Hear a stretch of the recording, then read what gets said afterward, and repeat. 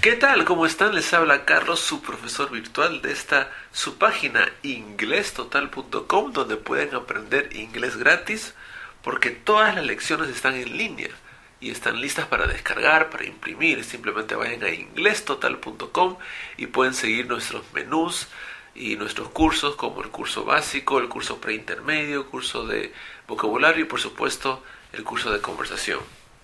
Hoy tenemos la actividad número 29 y vamos a tratar un tema que no solamente afecta a la conversación en sí, afecta a todo, cómo aprendemos la gramática, el vocabulario, y es por qué muchas personas, muchos alumnos específicamente hablando, tienen problemas para hablar, a pesar que saben la teoría. De repente eres uno de esos alumnos. Y la verdad que siempre cuando empiezo una lección o recibo un alumno de niveles superiores, me doy con la sorpresa de que cuando quieren hablar simplemente no saben cómo hacerlo o se frustran, hay muchas pausas y tienen muchos problemas para hablar. Así que hoy vamos a hablar de por qué, de las razones. Debe haber una razón por la cual muchos alumnos no pueden hablar. Así que vamos a empezar, ya que es un tema que estoy tratando mucho con mis alumnos. Y vamos a empezar con un tema muy práctico, para que ustedes puedan entender a dónde estoy yendo. Muchos de ustedes que me están oyendo saben y han estudiado el verbo to be, ¿correcto? Entonces ustedes dirán, profesor, eso sé, el verbo to be, por favor, present simple es lo más fácil que hay. Vayamos a otro tema. Vamos a ver. Si yo te pregunto, what's your name? Ay, profesor, qué fácil.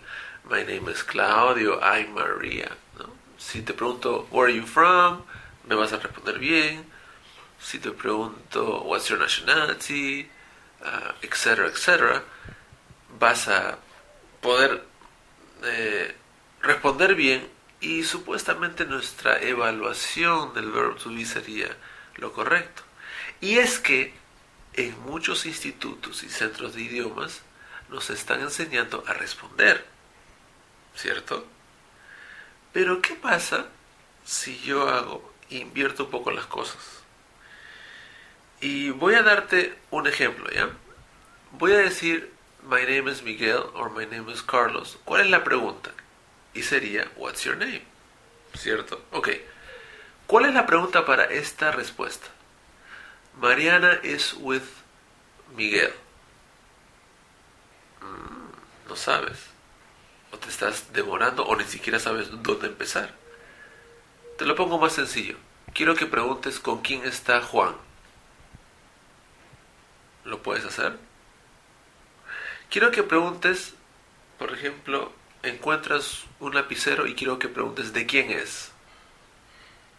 ¿Lo puedes hacer? Quiero que preguntes, encuentras un objeto y quieres saber para qué es, de qué propósito sirve, con el verbo to be. ¿Puedes hacerlo? Quiero que preguntes acerca de la personalidad de alguien, cómo es Juan, cómo es María. ¿Lo puedes hacer? La mayoría no va a poder hacerlo. Es verbo to be. ¿Qué pasó? Vayamos a responder esto. ¿Con quién estás o con quién está Juan? Who is Juan with? ¿Con quién estás tú? Who are you with? ¿Para qué es esto? What is this for? ¿Quieren buscar la personalidad de alguien? ¿Quieren preguntar por descripción? What is she like? What is Shakira like? What is Maria like? ¿De quién es este libro? ¿O de quién es este lapicero? Whose pencil is this? Whose book is this? Y así puedo continuar. ¿Qué pasó? No, profesor, es que la verdad nunca he hecho esas preguntas. Bueno, son preguntas que hacemos todos los días. Yo te pregunto a ti, ¿cuántas veces al día preguntas what's your name a alguien? La verdad que poco. Where are you from? Solamente cuando conocemos a alguien.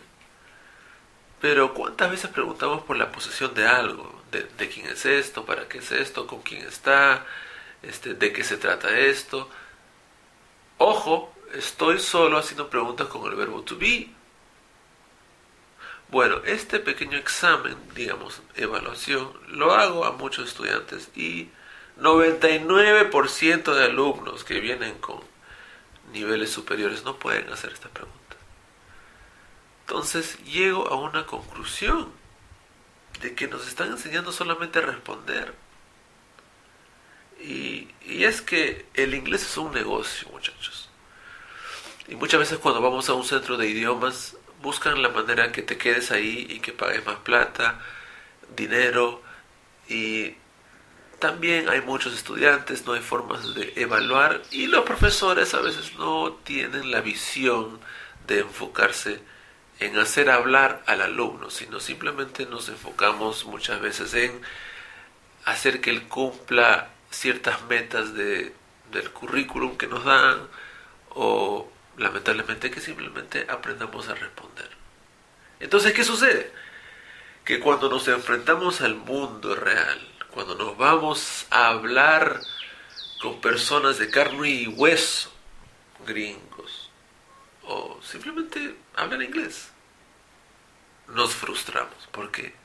Porque no sabemos cómo crear conversaciones. Solamente estamos dispuestos a poder participar hablando. Y esto nos limita mucho porque una conversación es de ida y vuelta. Una conversación, tú también tienes que poder hacer preguntas, y en hacer preguntas es clave para poder iniciar, para poder crear diferentes contextos y poder comunicarse. O sea, no se trata de simplemente aprender a responder. Y quizás no te hayas dado cuenta.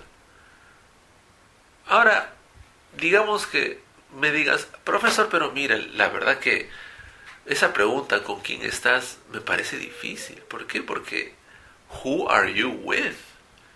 ¿Por qué el with va al final? Te hago un ejemplo. ¿De dónde eres? Es where are you from. Es la misma lógica. Lo que pasa es que en inglés lo primero que va es el question word, where. Y si tú quieres decir, por ejemplo, ¿de dónde eres?, no puedes decir from where are you.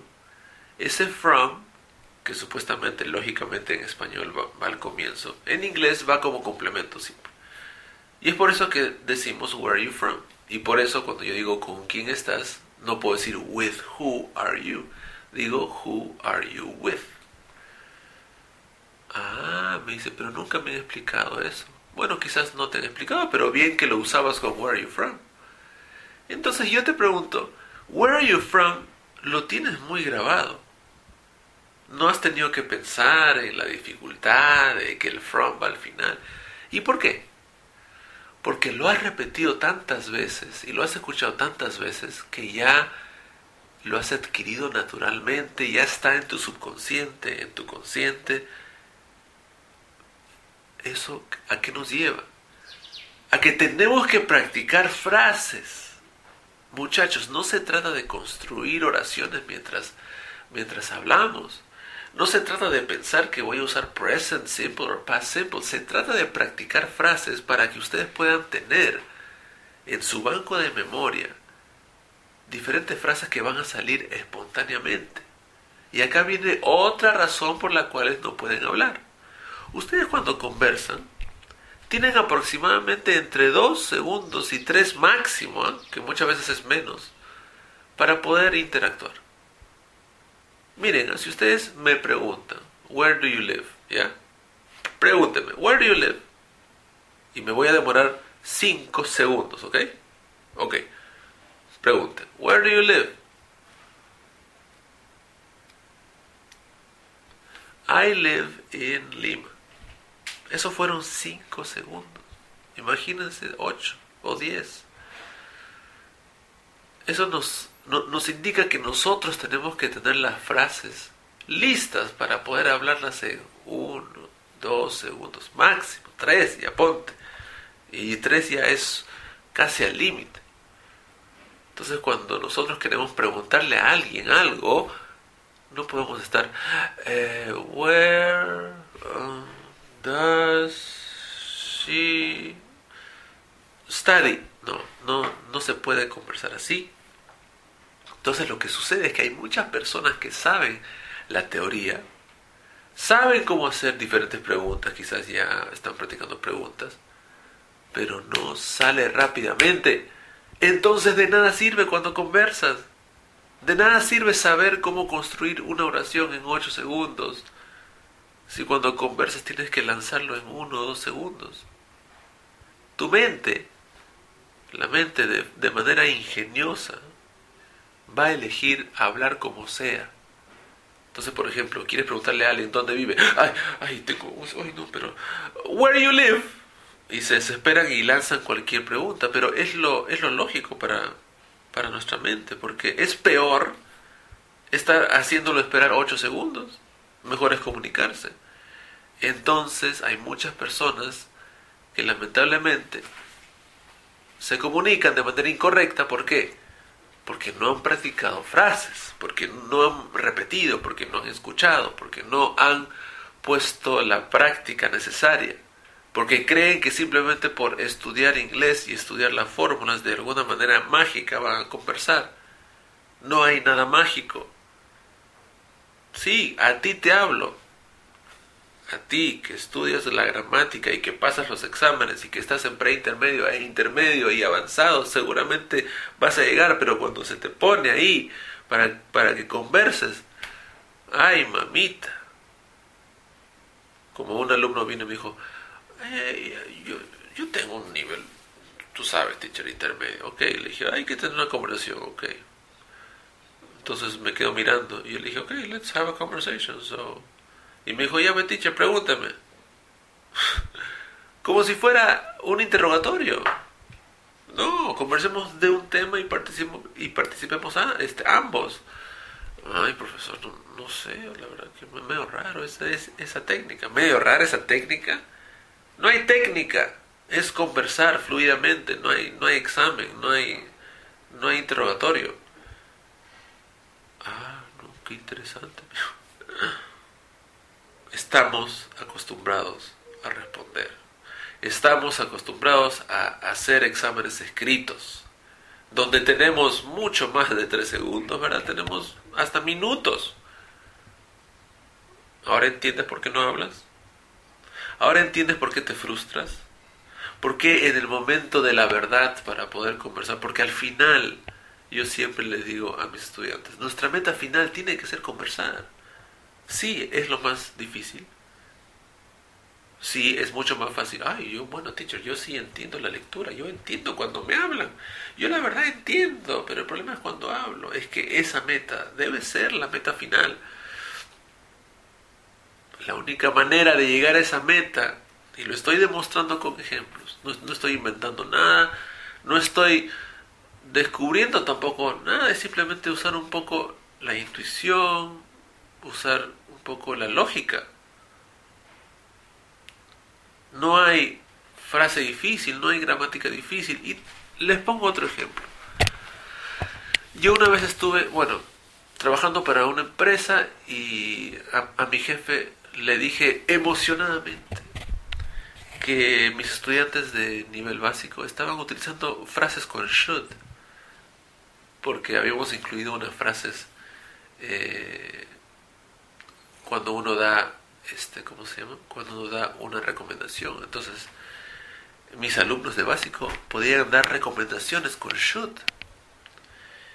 Y ustedes saben lo que me dijo mi director en ese tiempo. Teacher Carlos, no, that phrase is too difficult. Don't teach it. It's going to confuse them. Me dijo que enseñarles should de una manera esporádica, porque era parte de la clase, justamente había un pequeño segmento donde creí conveniente enseñarles una manera de dar una sugerencia en inglés. Mi director me dijo que era muy difícil para los estudiantes. Y yo dije, qué loco. Qué manera de pensar. ¿Y por qué digo esto? Porque mi hijo de 3 años viene el otro día y me dice, ay papi, me ha pasado algo difícil. Lo he intentado hacer muchas veces, pero no puedo armar el rompecabezas. Claro que no fueron exactamente así las palabras, pero me dijo esas frases. Yo he pasado, yo he intentado. ¿Se imaginan que yo le diga a mi hijo, hijito, la verdad que el pluscuamperfecto para ti no es? Tú tienes 3 años. ¿Cómo vas a decir yo he intentado, yo he pasado? ¿Cómo sabes que el participio de intentar es intentado? ¿No sería algo ilógico? Mi hijo sabe el pluscuamperfecto. Y yo decía, "Oh, pero no es que sabe el pluscuamperfecto. Él ha aprendido la frase. Lo ha aprendido en contexto y lo usa de manera natural. ¿Qué va a saber qué es pluscuamperfecto? Seguramente nosotros sabemos qué cosa es pluscuamperfecto. Y el participio. ¿Se dan cuenta? No hay frase difícil. Lo difícil es lo que hacemos nosotros. Es ponerlo de una manera difícil. Esto va en el intermedio, esto va en el avanzado. Claro, se desarrolla un plan, una estrategia, pero no porque sea difícil, sino simplemente porque es un plan. Así que, cuando ustedes no pueden hablar frases, no echen la culpa a la dificultad. Es simplemente porque no están practicando lo suficiente para poder expresarse en el momento preciso cuando el contexto lo dé. Por eso es que nosotros en Inglés Total, en las clases que estamos dando, en pre-intermedio, en básico, siempre lo hacemos basado en un contexto. Y si no lo estás enfocando así, entonces no estás aprendiendo correctamente. Entonces, si yo digo, por ejemplo, expresen un plan, ya sabemos que en inglés se utiliza going to. Entonces, where are you going? What are you going to do?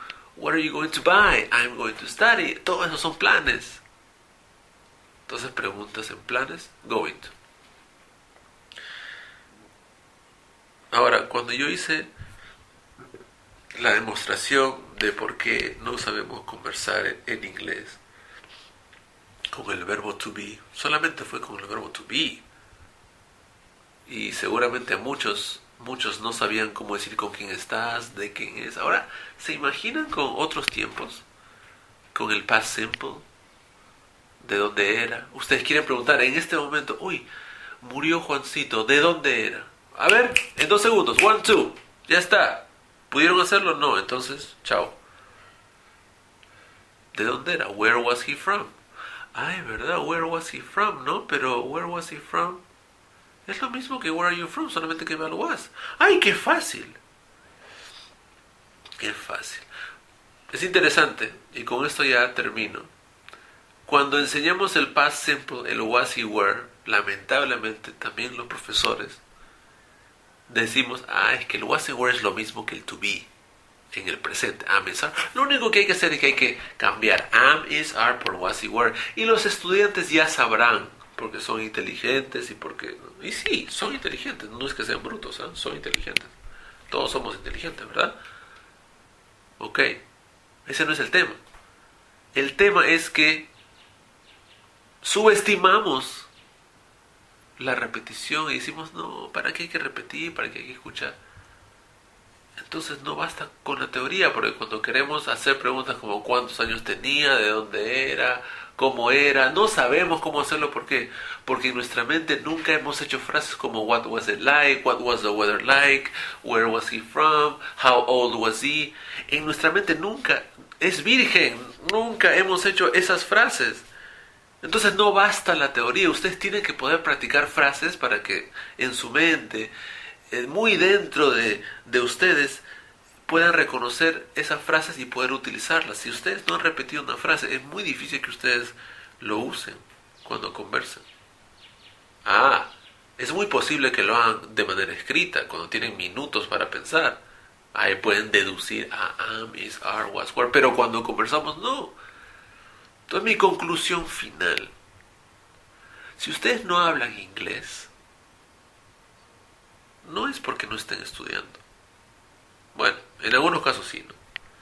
Pero quizás seas de aquellos que sepan gramática. Saben cuándo utilizar do y does, am, is, are, saben past simple, present simple. Pero tienen que practicar, repetir, escuchar, y especialmente, y ya voy a hacer una lección acerca de preguntas porque es una Es algo muy importante. En esta lección estoy explicando por qué no hablamos en inglés, pero empezar a aprender a preguntar. Porque cuando hablamos inglés, no es solo aprender a responder. Y quizás tú eres uno de esos, que sabe cómo responder, que sabes cómo estar ahí de manera pasiva. Pero ¿sabes qué? Los que ganan más dinero, porque hay muchas personas que quieren para el trabajo, ¿no? O los que salen y sobresalen, son aquellos que pueden comenzar una conversación, iniciar, participar, pero no participar pasivamente, sino activamente, involucrar a otros, ser líder. Y para eso tenemos que practicar, repetir. Comiencen a hacer frases en preguntas. Cuando vayan a una clase, no solamente hagan lo del libro, digan cómo puedo utilizar esto en mi trabajo, en mi escuela, en mi barrio. ¿Ok? Espero que me hayan entendido. Y si no, manden un email a contacto@inglestotal, manden audios para poder poner, participen más de Inglés Total. Recuerden que estamos en Facebook y en Twitter como Inglés Total, nos buscan. Y no se olviden de seguir nuestros cursos. Pero para mí esta lección de acá lo van a tener que aceptar y que lo puedan poner en práctica. Todo aquello que ustedes puedan aprender, ya sea vocabulario, conversación, cualquier tipo de lección. Recuerden, intenten enfocarse en cómo lo que estoy aprendiendo va a mejorar cómo hablar, cómo comunicar. ¿Ok? Ok, eso fue todo por hoy. Gracias. Soy Carlos, el profesor virtual. Recuerden que si quieren clases conmigo pueden ir a hableningles.com y ahí tenemos los emails de contacto. Así que con ustedes será hasta otra oportunidad. Muchas gracias y nos vemos. Goodbye.